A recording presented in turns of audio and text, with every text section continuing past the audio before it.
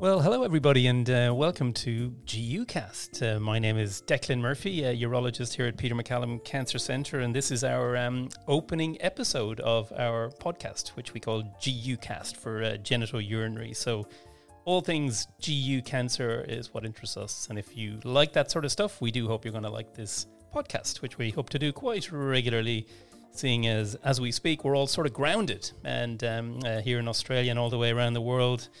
March 2020, nobody's going anywhere due to COVID and all that. So we hope this might bring a bit of cheer if you're interested in GU cancer. So I'm going to introduce my co-host, Dr. Renu Eapen, here at Peter MacCallum Cancer Centre. Hello, Renu. Hi, Declan. Thanks for having me. It's great to be here. Yes, so that it's you and I. We're the tag team. We are GUcast, at least for the moment. It's going to be exciting, I think. And of course, we're going to have lots of guests as we get through stuff. And I'm really pleased to say that our first guest on our inaugural episode is our colleague here at Peter MacCallum Cancer Centre in Melbourne, Professor Michael Hoffman. Michael, hello. Thank you. It's such a pleasure to be on the first episode. It's amazing. And of course, part of our screening criteria for seeing who would like to get involved in this was we asked the question, do you listen to podcasts? And we all listen to podcasts, don't we? We do, every day. Absolutely. Should we have a bit of show and tell and reveal what sort of podcasts we listen to? Renu? I like the Daily Scope. I think that's a great podcast to listen to on a daily basis. And just for fun, I do some brain teaser podcasts, which are quite nice on the way to the gym. Really? Michael? Oh, that's revealing. I like this podcast called The Knowledge Project. It's fantastic. It's got someone that has a similar accent to you, Declan, as the podcast leader. I listen to a bit of tech podcasts, Twit, and a whole bunch of other stuff. Really? Sometimes I go to sleep on podcasts. I used to listen to music on the way in on my bike in the mornings with my AirPods in, but I've been becoming increasingly aware of my own mortality, having come off the bike a few times. User error, as my wife points out. So I've started listening to podcasts, but I have to confess it's UK politics. That's what gets me interested. Brexit cast and anything that describes the churn of UK politics in the past year. But part of the problem now is it's all consumed by coronavirus, isn't it? Are you finding it in your daily podcast? Absolutely. I've listened to some really great podcasts surrounding this whole debacle. And yeah, it's a great way to get information and keep up to date. Yeah. And when you listen to these podcasts, Declan and Renew, do you listen to them at normal pace or do you speed them up? Why is there another way to listen to a podcast? Tell us, Michael. I usually listen to them between 1.2 to 1.4 speed. That's fantastic. You can get through an hour podcast in 40 minutes. But what about the voice goes all squeaky? Oh, no, it adjusts for that. It just sounds like you're talking faster like this. If you speed it up, it'll just go faster. You're kidding me. And tell me, are you doing something else while you listen to it at such a high speed, or are you really focusing on what's being said? You've got to focus on what's being said. Yeah. Well, if you have limited processing power like me, I'm not sure could I cope with that. Anyway, so Michael, we've invited you on as our first guest, myself and Renu. You are a nuclear medicine physician here at Peter Mac, a professor of your specialty. And it's been an exciting week because this week you've published a landmark paper in The Lancet, no less, describing the outcomes of the PRO-PSMA study. And Renu, we have, as urologists, a lot of interest in PSMA. I would say we have a lot of experience in PSMA because it's been almost a community scan here in Australia for the past 5 or 6 years. But this PRO-PSMA study, which we'll come to shortly, is an important prospective randomized trial that many people around the world have been waiting for. And we're going to ask you to go through the Lancet paper, and we'll then have some discussion about it. But Renu, can I ask you, as a prostate cancer specialist working here at Peter Mac, what's your take on PSMA already? Yeah, I mean, I think it's a really exciting thing, and it's been wonderful to watch how it's really evolved and the role that it has now in all stages of prostate cancer. And this role of PSMA in the sort of staging and screening area has really been one that's been heavily debated in many stages, and it's really good to finally get some answers. So I think it's exciting.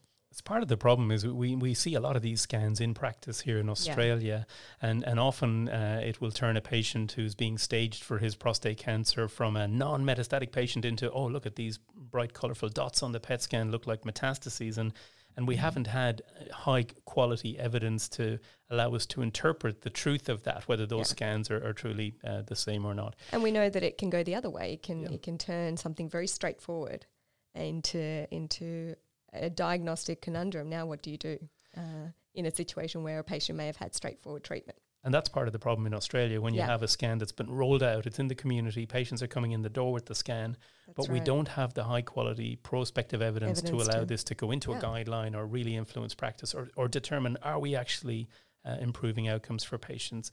And then along comes the Pro-PSMA trial published this week in The Lancet, as we say. So, Michael, tell us about this study. Yeah, so this is the Pro-PSMA study. It's a large Australian randomised trial. 300 men were randomised to either PSMA PET or standard of care, which is a CT scan and a bone scan. All the bone scans were performed with SPECT CT, so these was sort of high-quality conventional imaging. And then we followed up the patients for 6 months to define accuracy. As part of that, there was a selective crossover, so patients that underwent conventional imaging, if they did not have widespread distant metastatic disease, crossed over and had the PSMA PET.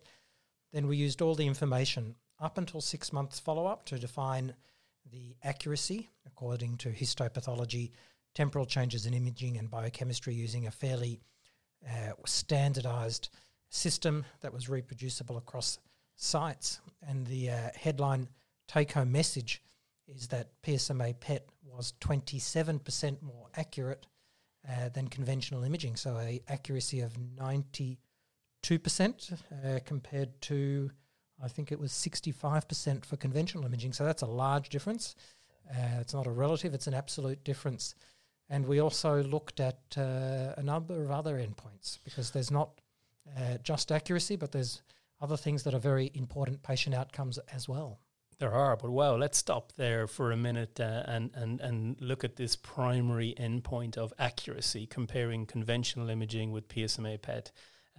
Before we get to it, let's think about the patient population ReNu. So these were newly diagnosed prostate cancer patients. So they've had a biopsy. Very many have had an MRI prior to their biopsy. Right. And on their biopsy or their other characteristics, PSA, rectal examination, they've been deemed to be classic high risk or indeed unfavorable intermediate risk. So primary grade group 3, Gleason 4+3 also included these patients in the study. So if we think about the patient population ReNu, what's your take on the importance of staging in these higher risk men being considered for either curative treatment with surgery or radiation, or if they have metastases, being considered for systemic treatment? The imaging is important, isn't it? I mean, this is exactly where it counts, because it makes such a huge difference to their treatment, and it really impacts on decision making. So it's these high risk patients where a scan could really sway you one way or the other. In terms of treatment decisions. So that's where I think a scan with high accuracy sensitivity is important. And we know, of course, that those men who look like they're localized high risk or unfavorable intermediate risk, who go on and have localized treatment, have quite a high biochemical recurrence rate, don't they? Like up to 40-50% of these patients will have a recurrence rate. And of course, as we've seen PSMA come into community practice, one of the things we observe is these patients actually have disease outside the prostate that you may only see on a PSMA PET. So if we go back to the primary endpoint again, Michael, so you had 300 odd patients being staged for their newly diagnosed unfavorable or aggressive prostate cancer. They were randomized to either get the CT and bone scan first or a PSMA PET scan first. And then, unless they had distant metastases, so the majority of patients didn't, they crossed over and got the other scan. Can you just tell us about that randomization sequence? Why was that important? Why didn't you just say, okay, well, everyone's going to have a CT scan first and bone scan, and then we cross over and do a PET scan? What was the point in actually randomizing the order of the scans? So many studies are looking at a new diagnostic imaging technique. Will just add the new test. And then there's an inherent bias, because all that you are proving is that this new test adds benefit to the existing test. That means you would still be performing your conventional CT and bone scan, and now you would perform an additional test as well, such as a PSMA PET, and that's expensive. Whereas the goal of this study was to have a really clean population with no bias, a population that have had CT bone scan and a population that have had a PSMA PET. So that's roughly 150 in each basket. And then we can look at a variety of endpoints, including accuracy, with no bias, because you've had the PSMA PET, you haven't had any other imaging before that, or vice versa. And what we wanted to show was that PSMA PET is not an additional test, but that we can really throw out CT and bone scan and just do the PSMA PET. And this is critical for men because it adds expense to have multiple tests. It adds inconvenience. The current standard of care is generally 2 visits to a hospital. A bone scan actually takes about 4 or 5 hours. You inject the radioactive tracer, the patient waits around the hospital for 4 hours, the scan takes about a half an hour, patient goes home, comes back on another day, has a CT scan that happens fairly quickly. A PSMA PET, we inject the radioactive tracer and we wait about 1 hour and it's all over in 90 minutes. So we've got a 90-minute test compared to sort of 2 visits, one that takes maybe 15 minutes for the CT and 4 to 5 hours for the bone scan. So this is a major advance, not just for accuracy in the other endpoints, but for patient convenience and perhaps health economic benefits for the hospitals in reducing staff requirements and equipment needs.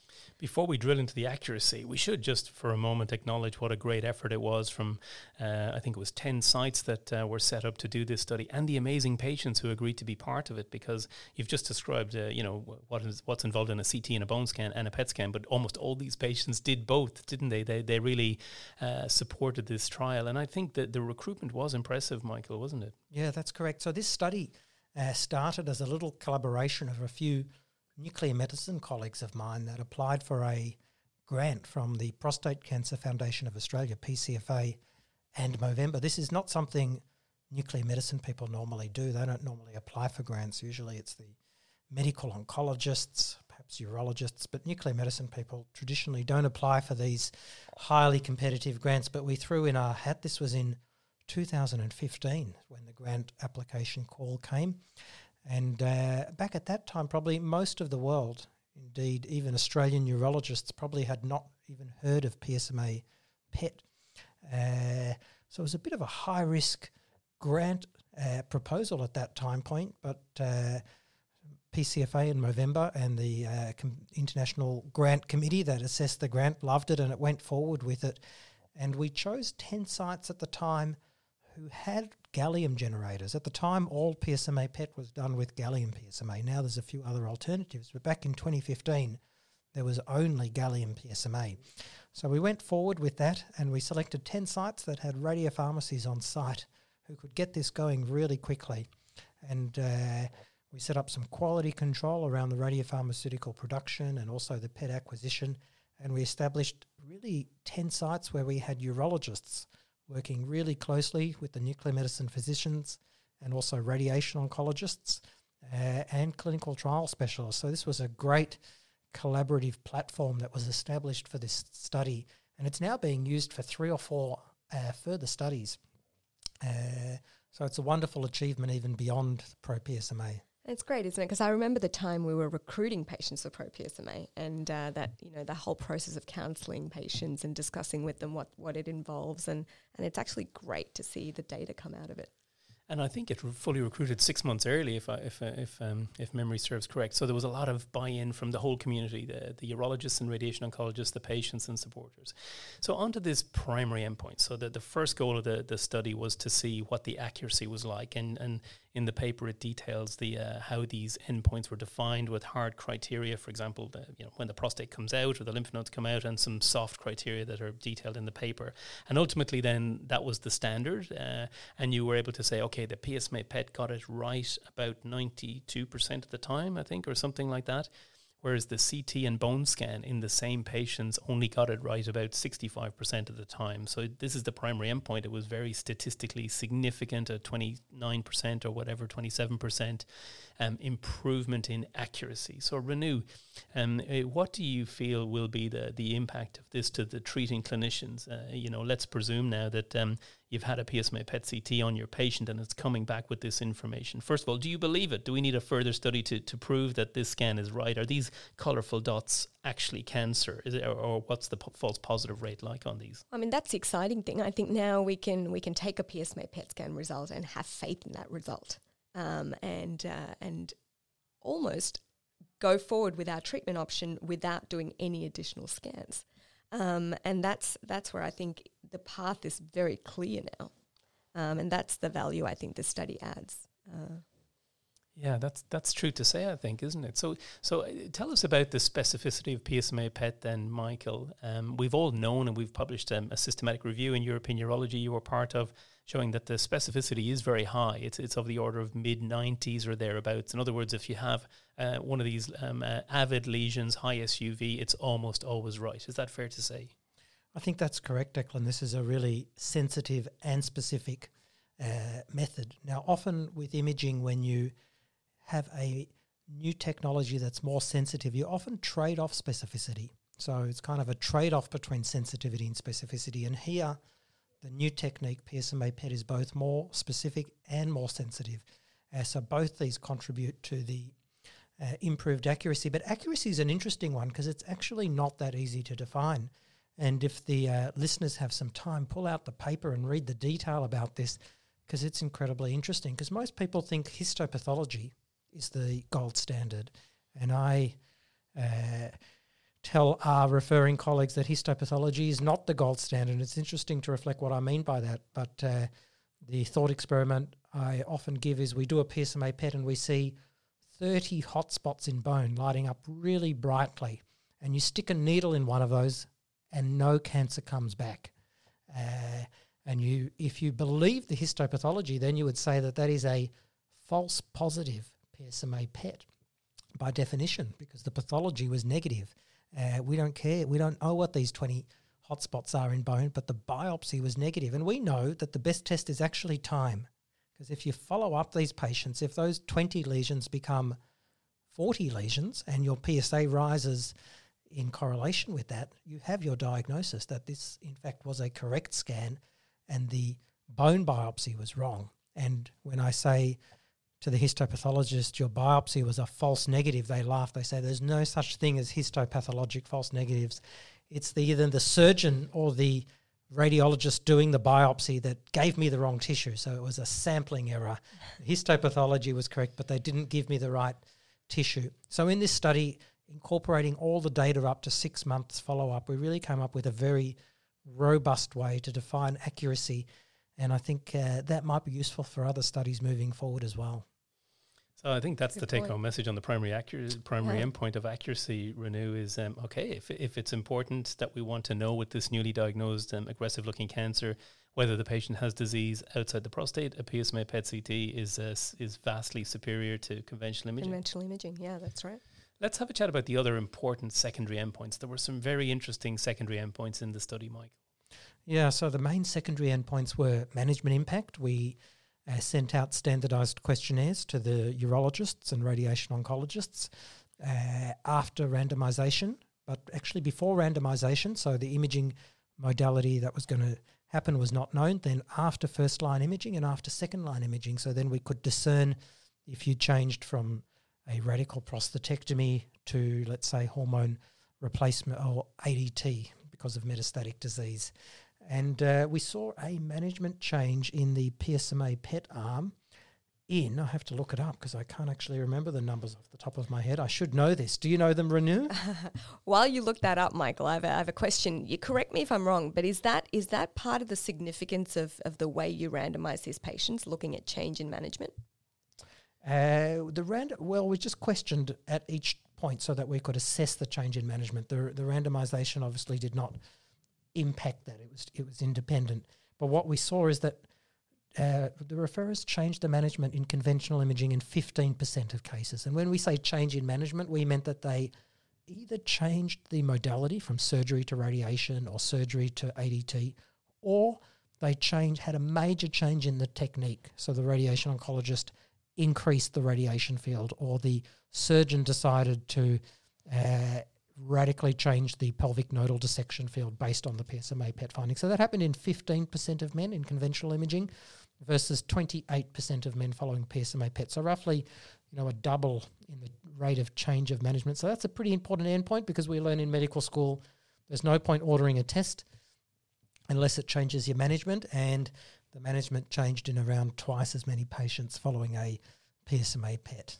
That's huge, isn't it? And also then when patients crossed over to the other arm. So I recall this, after we would get an imaging result, then we would say, what is your management plan now? And then when they'd cross over and have a PET scan, we again recorded what our management was. So you were able to look at the crossover and the impact. So was there a further impact when patients crossed over from one arm to the other arm and vice versa?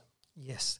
So that was a really nice thing about this study design. With the crossover, we could look at both the first-line management impact, should you have a PSMA PET first or conventional imaging first, and then, if you did have PSMA PET, was there any added value from having the standard of care performed after that? And with regards to management impact, we saw that only 5% of patients had a change in management if they had CT and bone scanning after PSMA PET, which was fairly minimal, versus 27% of patients if they had a PSMA PET after CT bone scan. And in fact, we could also look at the accuracy after second-line imaging, and we found that there was only a correct change in stage in 2% of patients, 2 in 100, who had CT bone scanning after PSMA PET. So really the results of both the accuracy and the management impact told us that we could really stop doing the CT bone scans in the vast majority, almost all patients, and just do the PSMA PET. I think there'll always be a point where you do the PSMA PET and there's an equivocal lesion that's truly equivocal, and you may choose to do a CT and a bone scan in those patients, but that's pretty unusual. So we now do a single test instead of 2 tests. Makes sense. And there were a couple of other endpoints about radiation dose, I think was one. And then, comment on that, please, Michael, because this may have an impact both for patients but also for reimbursement, and regulatory agencies might be impressed by the idea that we're saving radiation as well as time for these patients. So as nuclear medicine specialists or radiologists, and I think particularly for patients, exposure to radiation is viewed as an unnecessary risk of these tests, so we want to minimise that. And I think there's probably perhaps a misconception that some of these newer technologies like PET scanning uses more radiation than CT and bone scanning, but in fact that's not true. So what we saw is that men randomised to PSMA PET had an average dose from the scan of 19 millisieverts, that's the way we measure radiation, compared to, actually that was for this for CT bone scan, 19 millisieverts compared to 8 millisieverts for the PSMA PET, so less than half the dose to the patient when you have a PSMA PET. Wow, amazing. Renu? No, were you going to... Well, I was going to give Michael a break because I'm pleased to say that earlier today I had a chat with Professor Caroline Moore, who wrote an editorial about your paper, Michael, in The Lancet. And Caroline, as many listeners will know, is a very eminent academic urologist working at University College London. And Caroline was senior author on the Precision study, which was published in the New England Journal of Medicine last year, which was again a practice-changing study that defined the role of MRI as a triage tool. And she wrote a very well-informed editorial in The Lancet, and I was very happy to have a chat with her earlier. She's an old friend of mine from my training in London days. So Professor Caroline Moore, welcome to GUcast. Thank you. So it's very kind of you to take a few moments out of your time. We want to speak to you this morning about the Pro-PSMA paper, which you have kindly written an editorial for in this week's Lancet. But before we go into that, we are calling you in London. We're here in Melbourne.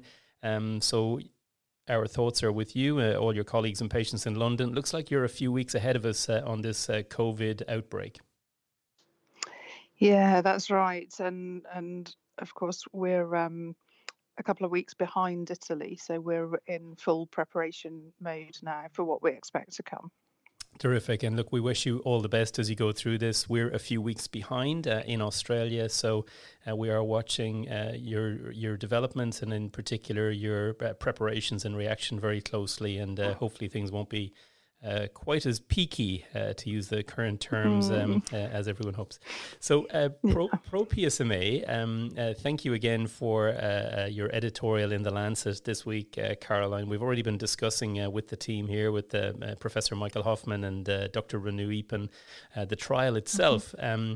But I suppose if I could ask you to give me a few of your take-home messages for why perhaps PSMA imaging is of interest, and indeed why staging of these high, intermediate or high-risk prostate cancer patients with PSMA may be of value. Sure. So PSMA is of interest because there's a crucial group of men who we know are likely to benefit from radical treatment. But within that group, there will be some men who get disease recurrence later. And it's likely that we can detect some of those men in the early stages when they don't have a signal of disease outside of the prostate on the standard imaging of CT and a bone scan, but they may well have that on a PSMA PET. And then we can keep a closer eye on them, offer them additional treatment, and really try and get on top of that disease before it spreads elsewhere. So one of the limitations of the paper we've discussed is, although we show that PSMA PET has certainly got higher accuracy to detect that type of cancer outside the prostate compared with conventional imaging, and indeed that knowledge might change management, we haven't shown that it might improve outcomes. And we struggle a little with this ourselves, Caroline. Are we denying some men the opportunity to have what might be, appropriate cancer management by having surgery or radiotherapy for what looks like confined disease? Do we have to do the types of studies to show that the cancer outcome is improved by having your PSMA PET CT, or is it just too difficult with localized prostate cancer to do studies that will take 10 or 15 years to reach those type of endpoints? I suppose what I'm asking you is, how do we embrace this into practice now, in the expectation that hopefully it might improve outcomes for our patients, not just improve the accuracy of the imaging? Sure. So I think in terms of patient outcomes, there was a key change during the study, which was the publication of the STAMPEDE data suggesting that radical radiotherapy for men with a small number of metastatic deposits was still of significant benefit. So we're in an interesting place where prior to you starting the study, we wouldn't have offered men with a node outside of the prostate. We may well not have offered them radical treatment, particularly if that node was distant from the prostate. But now we know that there is some benefit there, but that treatment will be done in conjunction with other treatments. So I think it's really important, and I was really heartened to see that in the patient information sheet for your study, you had warned men that we don't yet know whether any change in management due to new imaging will be of benefit. But I think it's a little bit like the MRI story in early diagnostic disease. It seems that it's just the logical step that having more information at the beginning will help us towards better treatments, whereas saying we will just treat people on the more old-fashioned imaging studies which don't detect everything will leave us in this sort of undifferentiated state. In your editorial, you talk about health economic aspects. You refer to the fact that there is a health economic arm to this study, which will be a separate publication. Can I ask you the situation for UK patients, Caroline? Is PSMA PET available? And do you think already with this sort of study, it may help with regulatory bodies approving the scan and, importantly, reimbursing this scan for this select group of patients? Sure, yeah. So the situation in the UK is, as ever, a little complex in that we've had PSMA PET available in some centres for a few years. Then there was a directive from NICE that we weren't to be using PSMA PET because of the health economics. And so it was rarely available on the NHS. And there've since been some newly set up studies and some indications where certain hospitals can use PSMA PET. So there's certainly no clear national guideline. And part of what's needed there is the health economic aspect of this. So, and whilst the first step in that is the diagnostics, the kind of real key bit is how much it changes treatment. But obviously, I appreciate it's going to take some time for those studies to come through. And finally, Caroline, we couldn't finish this interview without asking you about MRI scanning of the prostate. You led the Precision study published in New England Journal last year, which fundamentally changed practice all around the world. Certainly for us, we embraced the Precision paradigm of using MRI as a triage tool for men suspected of having prostate cancer. And we use that as a way of risk stratifying who needs a biopsy, who can avoid a biopsy. And then in those men with a lesion on a scan, we can offer a targeted biopsy. Can I ask you, do you feel that PSMA might have a potential to augment that type of decision-making in the early setting?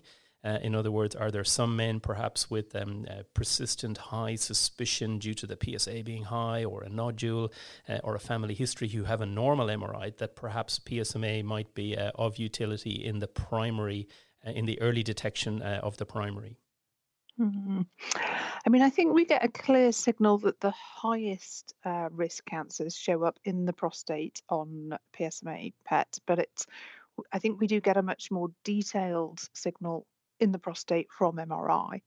And in particular, we find that there can be some confusion over seminal vesicle invasion. So some PSMA PETs will be reported as showing seminal vesicle invasion. The MRI looks normal. We then go on to do a targeted biopsy of that seminal vesicle, and actually it was just some urine. And because the definition within the prostate is much less clear on PSMA than it is on MRI, I don't think it's going to be a major competitor for detecting cancer in the prostate in the earlier stages. I think its principal value at the moment will be in detecting disease outside of the prostate. Terrific, fully agree. Professor Caroline Moore from University College London, thank you very much for joining us on GUcast today. There you go. How lovely to hear from Caroline. Great to hear from Caroline, wasn't it? Fantastic. Yeah. Renew. So I guess final questions maybe, Michael. I mean, we are really lucky in Melbourne and to have just such easy access to PSMA PET. Now we have the confidence that we can use this as a sole staging agent in high-risk prostate cancer. But my question is, what do you say to those people who are at clinicians who are at centres who don't have access to PSMA PET, now that we know what a great modality it is? Well, I used to say you could just hop on a plane and come to Australia and get a PSMA PET scan, but you can no longer do that. You can't now. The borders are shut. So it sucks now. Maybe a good enough reason for a 2-week quarantine. What do you think? I'm not sure. 2-week quarantine for a PSMA PET. Tough one. And then 2 weeks when you worth arrive it? back in your country. But the real problem is you can't get on a plane anymore. They're all sitting at Changi Airport on the ground. It's a terrible situation. But more seriously, this is an issue in many countries where PSMA PET is just simply not available. I think that will rapidly change, and I think my hope would be that this evidence from the Lancet paper is the tipping point where this test now becomes a new standard of care once it's incorporated in guidelines, once it's approved. Like in Australia, where probably there's more than 50 centres where you can get a PSMA PET now. Really, any nuclear medicine department with a PET scanner in Australia now offers a PSMA PET. I think we're just a little bit ahead of the rest of the world. That should be widely available within the next 2 years globally. And hopefully the ProPSMA trial will mean the reimbursement will follow pretty quickly. So on that happy note, Renew, it's been a fun first podcast if you like this sort of stuff. It's been fantastic. And congratulations, Michael. It really is practice-changing work. So it's been amazing to have a chance to speak with you about it. Thank you so much. It's been such a pleasure to be on the first episode of GUcast. Thank you. And a special thanks to Professor Michael Hoffman, our first guest on GUcast, and also to Professor Caroline Moore in London, who joined us to make a comment. We will be back with you probably in the next week or so. Thank you and goodbye.